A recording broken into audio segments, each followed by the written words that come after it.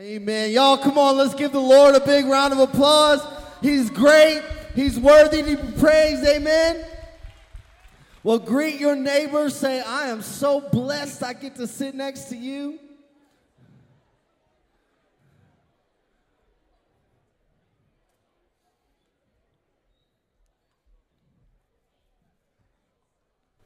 Good morning, Cowboy Junction Church. It is great to be with you today. This is home, this is family, and it's exciting to be here. Pastor Ty and Heather are awesome. Hey, did y'all know Heather had a birthday? She turned 25. So y'all make sure and tell her happy birthday and celebrate her when she gets back. They are enjoying some time celebrating her birthday and having some family time together, so that's awesome. And I get to be here with you, so that's exciting too. So we're just gonna dive right into the Word today, and we're gonna pray one more time. I want you to be expectant every time that we come into the presence of God, whether it's in a building together corporately or in our home with just Him. God can do something in your life if we surrender to it. And as we prepare our hearts to receive from Him, I want you to remember you're not receiving from a man, you're receiving from the Spirit of God. And it's the Spirit of God that will take the Word of God and show you exactly how you're supposed to understand it and apply it to your life. And so I just want you to be expectant. And as we get expectant, would you pray with me as we get ready to dive into the Word of God today? Lord, I need you. There is nothing about me that will change anyone's life. It is simply the Word of God and the presence of God and the Spirit of God. It is your power at work in us that changes lives. So, Lord, we pray today that you would anoint my mouth to speak your word with clarity and authority that would come only from you. And, Lord, anything that's of me, would you strike it? Would you take it away and let it only be your words? We love you. It's in Jesus' name we pray.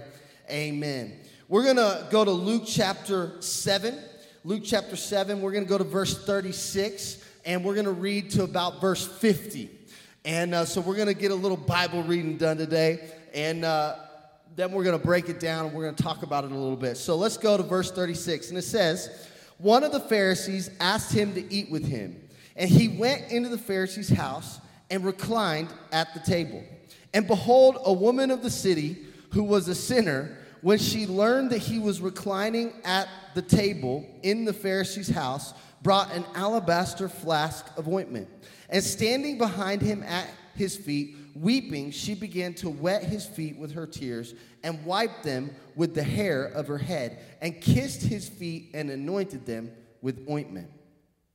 Now when the Pharisees who had invited him saw this, he said to himself, if this man were a prophet, he would have known who and what sort of woman this is who is touching him, for she is a sinner. And Jesus answering said to him, Simon, I have something to say to you. And he answered, say it, teacher. A certain moneylender had two debtors. One owed 500 denarii and the other 50. When they could not pay, he canceled the debt of both. Now, which of them will love him more? Simon answered, the one, I suppose, for whom he canceled the larger debt. And he said to him, you have judged rightly. Then turning toward the woman, he said, Simon, do you see this woman? I entered your house. You gave me no water for my feet, but she has wet my feet with her tears and wiped them with her hair. You gave me no kiss, but from the time I came in, she has not ceased to kiss my feet. You did not anoint my head with oil, but she has anointed my feet with ointment. Therefore, I tell you, her sins, which are many, are forgiven, for she loved much. But he who is forgiven little loves little. And he said to her, your sins are forgiven. Then those who were at the table with him began to say among themselves, who is this who even forgives sins? And he said to the woman, your faith has saved you. Go in peace. Now, there's a lot to unpack in this text, and we're going to get there. God put it on my heart today to talk to you about worship. And so if you're taking notes, the title of my message today is called The Fragrance of Worship. Now, in 2 Corinthians, it talks about how our life produces a fragrance. our life produces a fragrance unto God. And we really want to unpack that. But in order to unpack this scripture, I really feel like we have to define what is worship. What is worship? How many of you like music? Anybody in the room like music? I love some music. Do I have any playlist people? Like you make a playlist for every season of your life? You know, like if you wake up and you're feeling like a little bit moody, you got that playlist with all those minor chords, you know, that it just feels right. You know, or maybe if you're feeling real pep, you got your workout playlist. I don't have one of those because I don't work out, but you have your playlist, right? And so you got this music, and music moves us. And oftentimes when we think about worship, our first thought is about what? Singing. That's our first thought. When I think about worship, I think, oh man, it's what we do on a Sunday morning with a bunch of people where we sing some songs, and I hope they turn the music up loud enough so that people don't hear my voice. You know, because you're like, I wouldn't want anyone to hear that I'm singing off key. Well, I just want to just release you for a moment. The Bible does not say make a good noise. It says make a joyful noise. So you can sing, and it may not be good to the person next to you, but it is pleasing to the Lord. Amen? So just to set some people free, if you feel like you can't sing on key, it's all right. It's okay. And then, you know, we think, okay, this is worship. When we study Scripture and we're getting ready to prepare for sermons, there's this thing called the law of first mention. And the law of first mention says if you really want to understand and know what a word means in the Bible, you need to go back to the very first time it was ever mentioned in the Bible so you can get the context of that. So, because what's going to happen is that context is going to set the context for the rest of the time that it's mentioned or used in the Bible, that phrase. And so the very first time that the word worship is mentioned in the Bible is in Genesis 22, verse 5. Now, we're not going to go there. But it says this. Now, you stay here. This is Abraham talking to his servants. He says, you stay here with the donkeys. Me and the boy will go over yonder and worship. Now, if you wondered whether or not Abraham was cowboy, now you know because he said yonder. That was a terrible joke, y'all. I'm sorry. So in this context of Scripture, the very first time you ever see the word worship, it is in the context of God telling Abraham, I want you to go and sacrifice Isaac. Now, this isn't a text that gets preached a whole lot because it's kind of morbid, right? So let me just be honest with you. If I woke up in the middle of the night and I heard the Lord say, go sacrifice Micah, the very first thing I'm going to think is, get behind me, Satan, not yes, Lord. You know what I'm saying? Like, man, I had some really bad pizza last night. I know Micah didn't pick his socks up, but it's not that bad.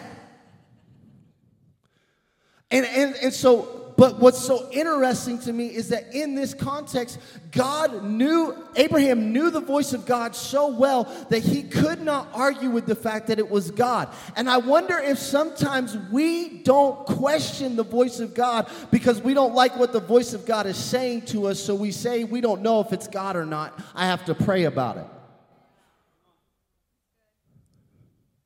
But in this context, he knew this was God. So he gets up. He grabs a bunch of wood, he grabs Isaac, he grabs a couple servants, a couple donkeys, and they take off. And he's going to go to the mountain of the Lord, and he's going to sacrifice Isaac. Now, we all know how the story ends, just so that we can get that out there. Isaac is saved. There's a ram that comes and is stuck, and they sacrifice to the Lord, and we know that God is the Lord who provides and all these things. But that word worship there, in Genesis 22:5, it means to bow down. That's what the word worship means. It means to make yourself low. Now, in the context of the culture, if you were to bow, what are you saying? You are higher than me. You have more authority than I do. I am showing that I am submitted to you.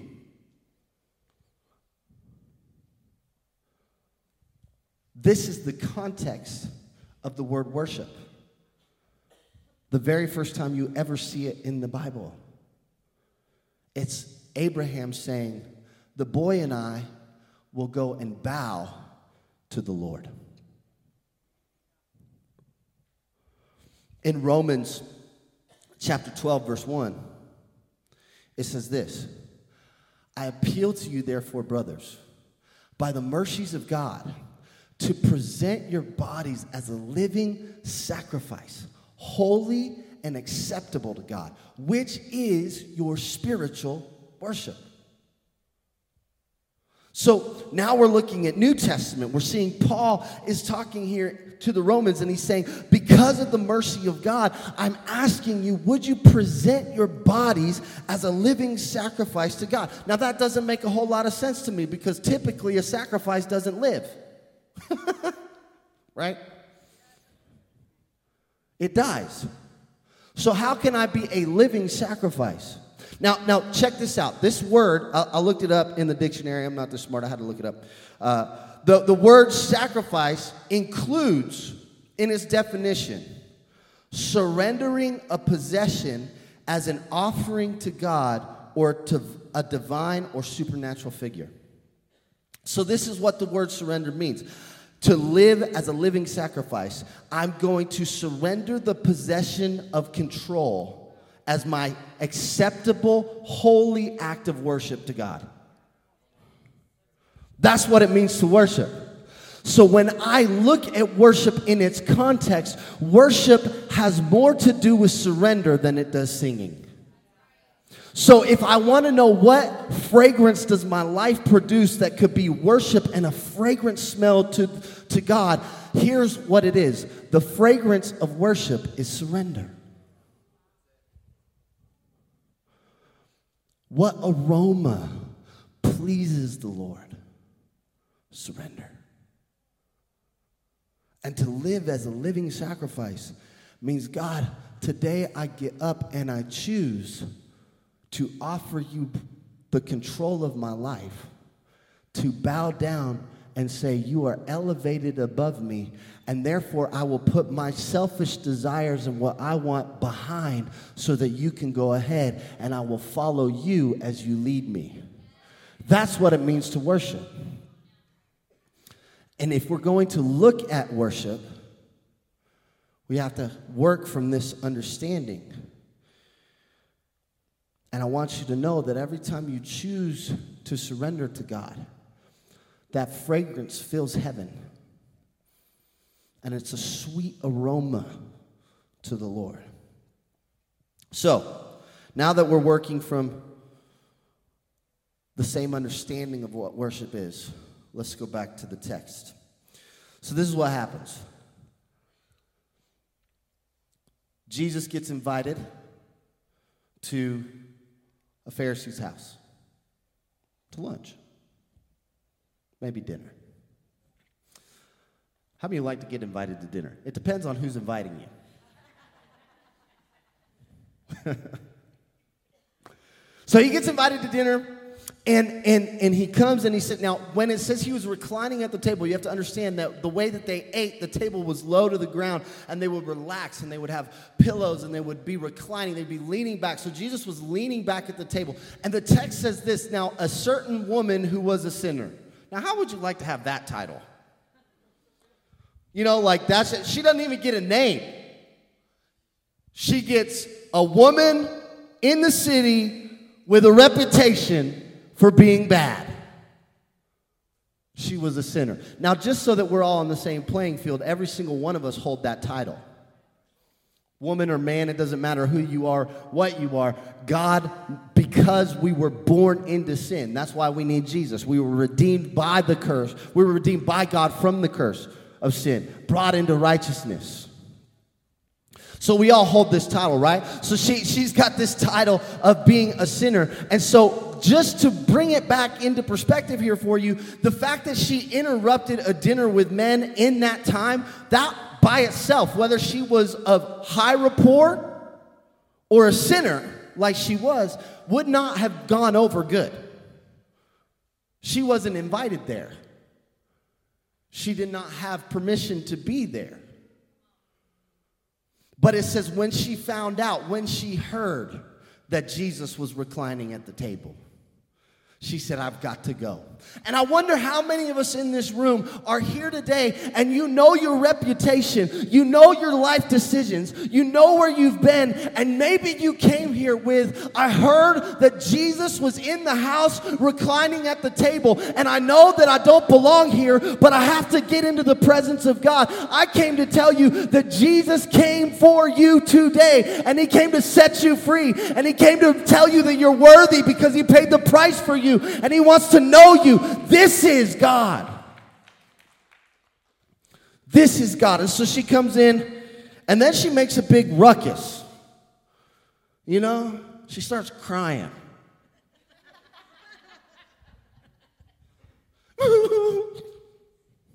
Probably wasn't like that. And she takes this alabaster jar of oil, which most people believe represented 1 year's worth of wages. And she breaks it. And she pours it out on the feet of Jesus. And she begins to wipe in this oil. Now, can you imagine in this moment the smell that filled the room? And you have this fragrance that begins to fill the room. Isn't it interesting that one of the most talked about acts of worship in the Bible has nothing to do with singing? This is talked about over and over and over as this act of worship, and she didn't utter one melody except that she did with her whole life.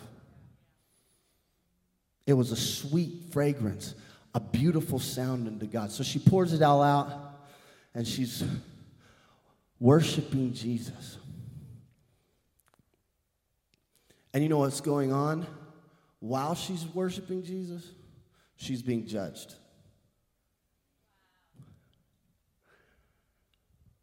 There's some of us in this room who hold back our worship because we're afraid of the judgment that will come because people know where we've been.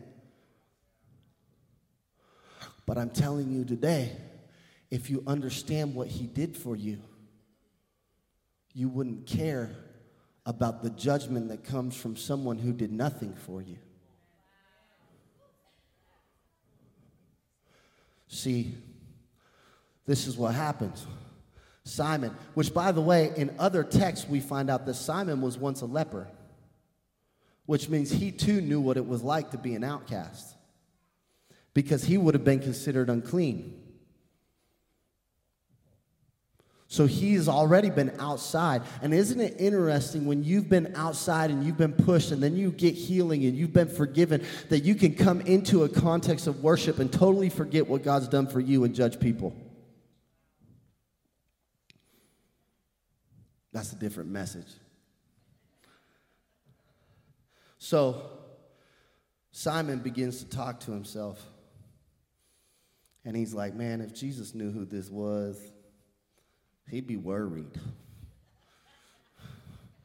Ooh, you gross. You nasty. Why are you touching me? So here's the deal. The extravagance of our worship is proportionate to our understanding of what has been forgiven. Simon judged her and probably thought, what a waste of this expensive oil, especially coming from you.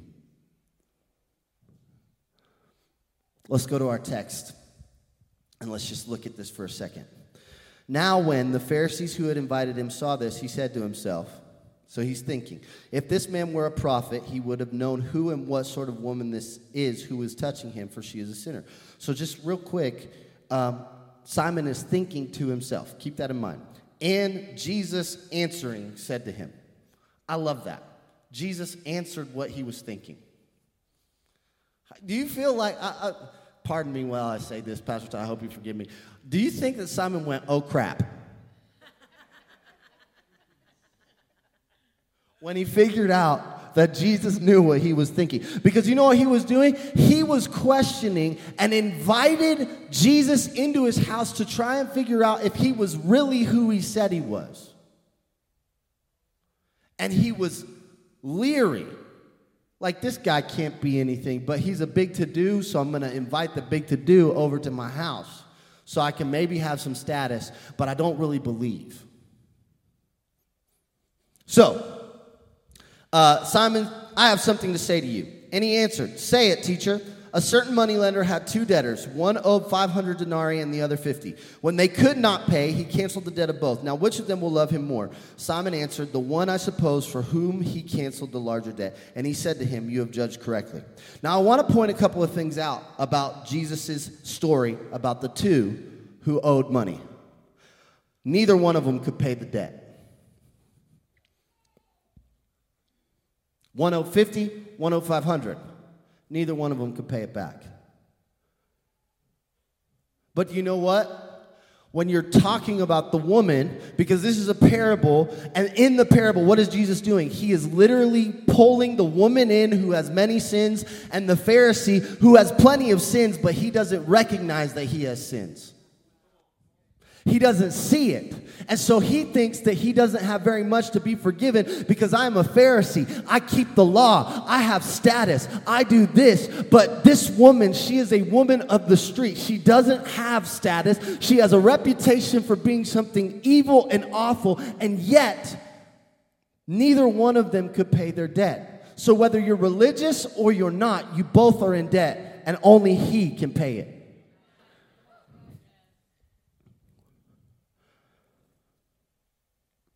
But one just kind of felt like it was insignificant. Well, I just couldn't pay back $50. Not 500. But you know the way credit works, it doesn't matter if it's 50 or 500, it's still negligent.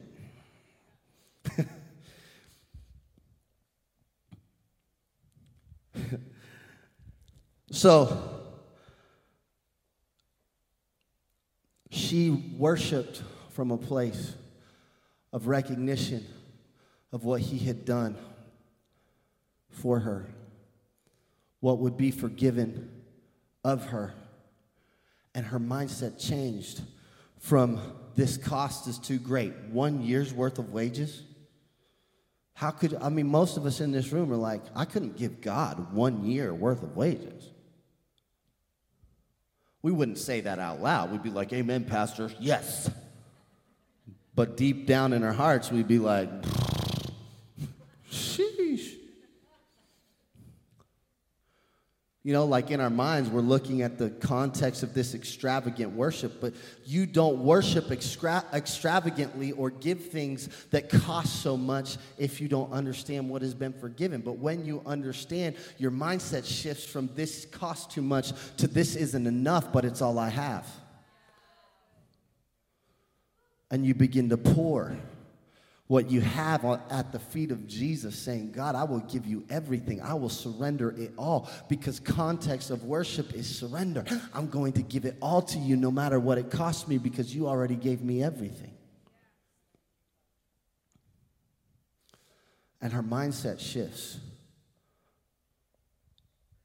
And she didn't care, because she knew who she was worshiping. Her attention wasn't on the people in the room. It was on the one. There used to be this old school song, Audience of One. I don't even remember how it goes. I just remember that was the name. Like, it's so old school. I was like 3 when it came out, because I'm very young. And, and so she focused on the one thing that mattered. And I wonder if maybe there's places in our life where who we're with is robbing us from who we're supposed to be looking at. And maybe if we would get our eyes off of those who are around us and get them back on the one, we wouldn't care what it cost. We wouldn't care what they say. We wouldn't care if they don't believe it really happened. Because that happens. If you have a past, and you did some bad stuff, People are like, you didn't really change. I know you're the same. You're just not posting it on Instagram anymore. You know? And people, like, they tend to judge you because they're like, there's no way. And yet, you're like, I don't really care if you think I've changed or not. I have. And I'm different. I'm going to follow him. And eventually, the fruit of your life will prove the critics wrong. But if you waste your gift of surrender to the Father on trying to silence the critics in your life, you'll be worshiping the critics instead of worshiping the Father. Let's keep going. Then turning toward the woman, he said to Simon, do you see this woman? I entered your house. You gave me no water for my feet. But she has wet my feet with her tears and wiped them with her hair. You gave me no kiss, but from the time I came in, she has not ceased to kiss my feet.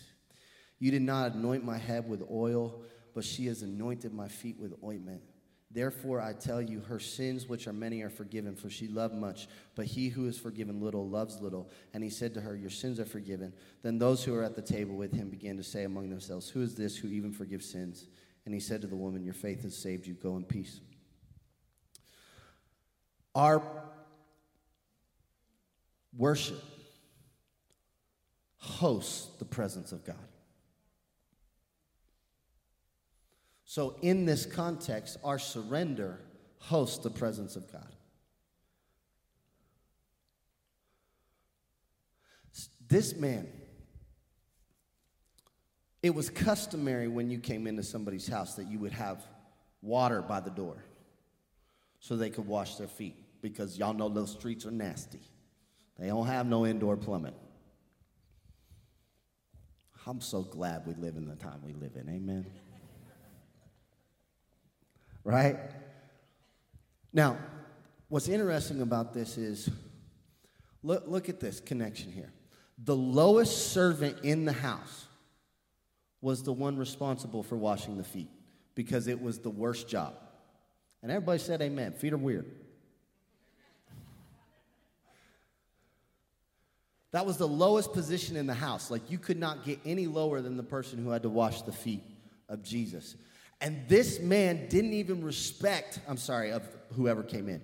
And this man didn't even honor Jesus enough to host his presence, to offer him water, to offer him something to clean his feet, or to anoint his head with oil. He was so not sure about who he was. And this is the thing. You can invite God in and still not be surrendered. You can invite him to dinner and still be standoffish to the one you're inviting in. But your surrender hosts him.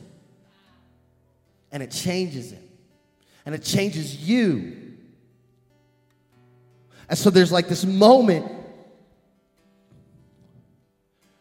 where I have to recognize and ask, am I willing to host the presence of God through the act of surrender to him?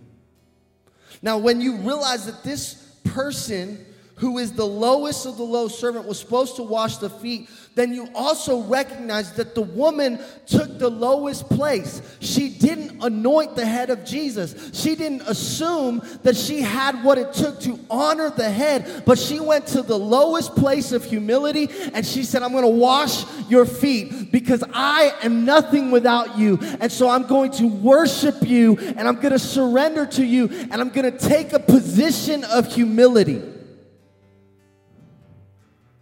And then when you see that Jesus in John chapter 13 later takes off his outer garment and he gets down on his hands and feet and he takes the position of the lowest servant to wash the feet of his disciples. And then what does he say? You go and do the same.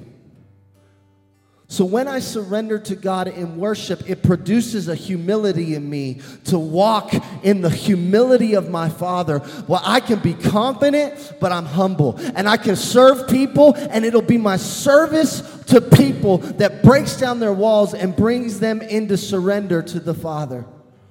Not my arrogance or my judgmental glances of who they are outside of this place. Simply my humility and my surrender.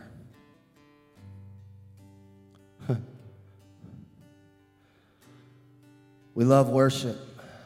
I love to sing. You know? I sing everywhere I go. I love it. But can I tell you something? A melody without a life surrendered is just singing, not worship. A melody without surrendering your life to Him is just singing. It's not worship. So I could come into this place, you know, how great is our God. Sing with me, how great is our God. And all will see how great is our God. And I could sing that, and I could be like, what I really should sing is, how great is Jeff. Because I'm not living a life that is surrendered, and so it's just a melody that sounds good to the people around me, but it doesn't do anything for the Father. Does that mean you have to be perfect? No, that's the law. No. What it means is that He who knew no sin was made to be sin, that we might become the righteousness of God in Him. So when I fall short, I can get on my knees and say, God, I messed up again, but I'm coming to you, and I'm laying it down at your feet, and your grace is going to pick me up, and I'm going to keep chasing after you, and I'm going to follow you, and I'm going to sing how great my God is, but I'm going to do what it takes to confront the sin in me, and I'm going to throw off the sin that easily ensnares, because you paid the price for me. See, worship takes us from it being about me to it being about Him. I saw this thing as I was getting ready for the sermon, and I was praying, and I saw all these wounds, open wounds, and they were just bleeding, and I was like, "What the? This is weird." And then I saw like this really nice button-up shirt. And it was like buttoned up, not like mine. You know, it was actually buttoned up. And I just saw these open wounds bleeding through the shirt. And I was like, God, like, what does that mean? What is that? And it was like He was saying, there's people who think that because they're optimistic, I've bled.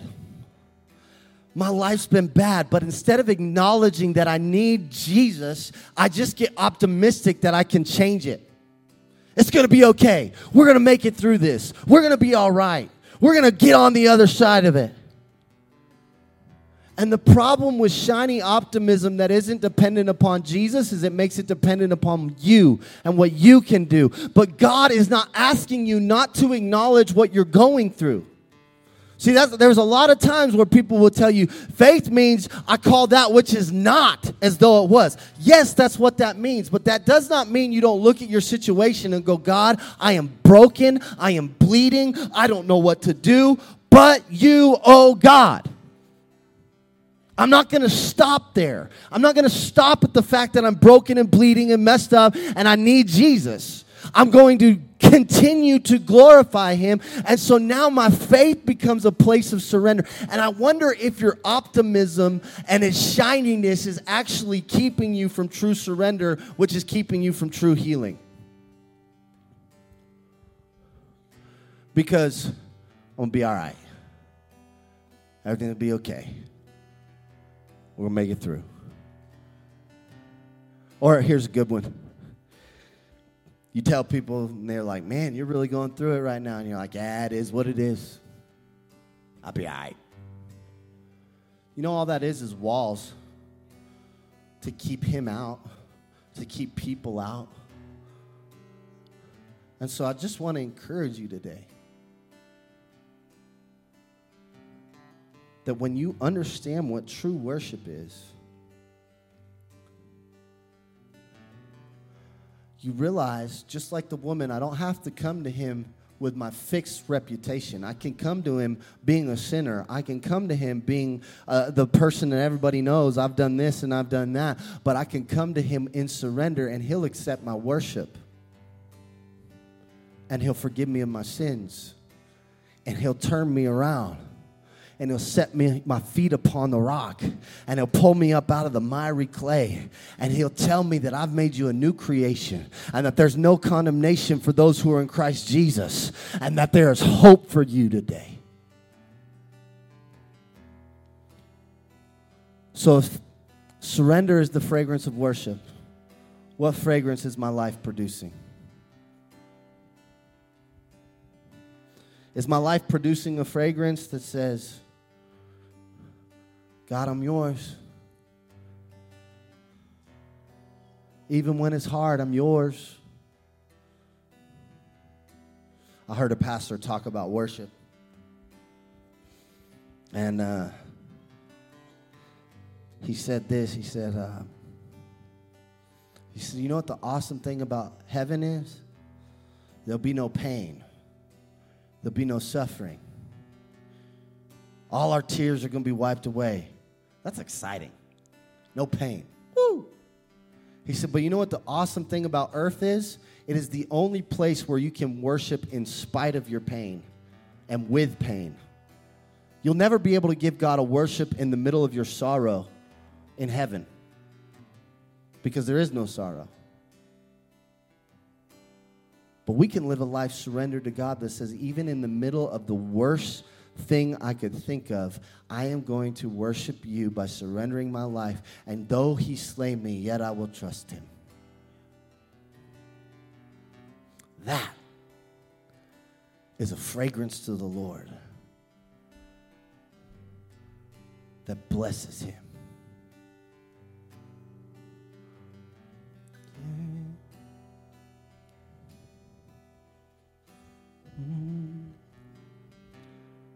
Holy Spirit's in this place.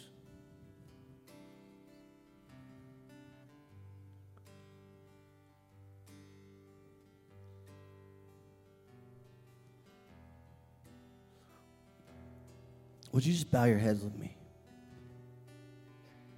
We're done. We're going to go into a time of worship here in just a moment.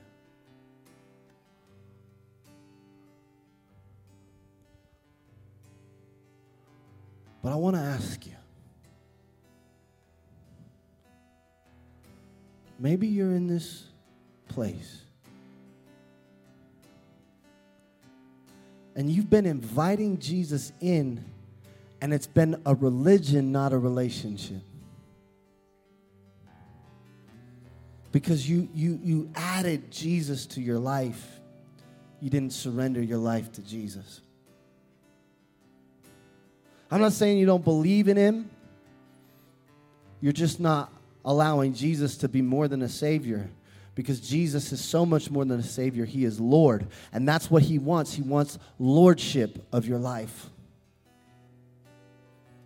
So if you're in this place today and you go, you know what, I really need to surrender my life to Jesus. I'm talking about I believe in him. I know that he is the risen Son of God. I know that, but I need to start living with him as Lord. And I'm choosing today to say, God, I'm no longer in control of my life. I'm going to surrender and follow you. I'm laying down my life in an act of worship that says you can have the sacrifice of my control and I'll follow you all the days of my life. If that's you, would you just get your hand up in this room? You say, you know, I need to surrender. See that hand? See that hand? See that hand? Come on. All over this place. See those hands. See that hand. See that hand. You can put your hands down.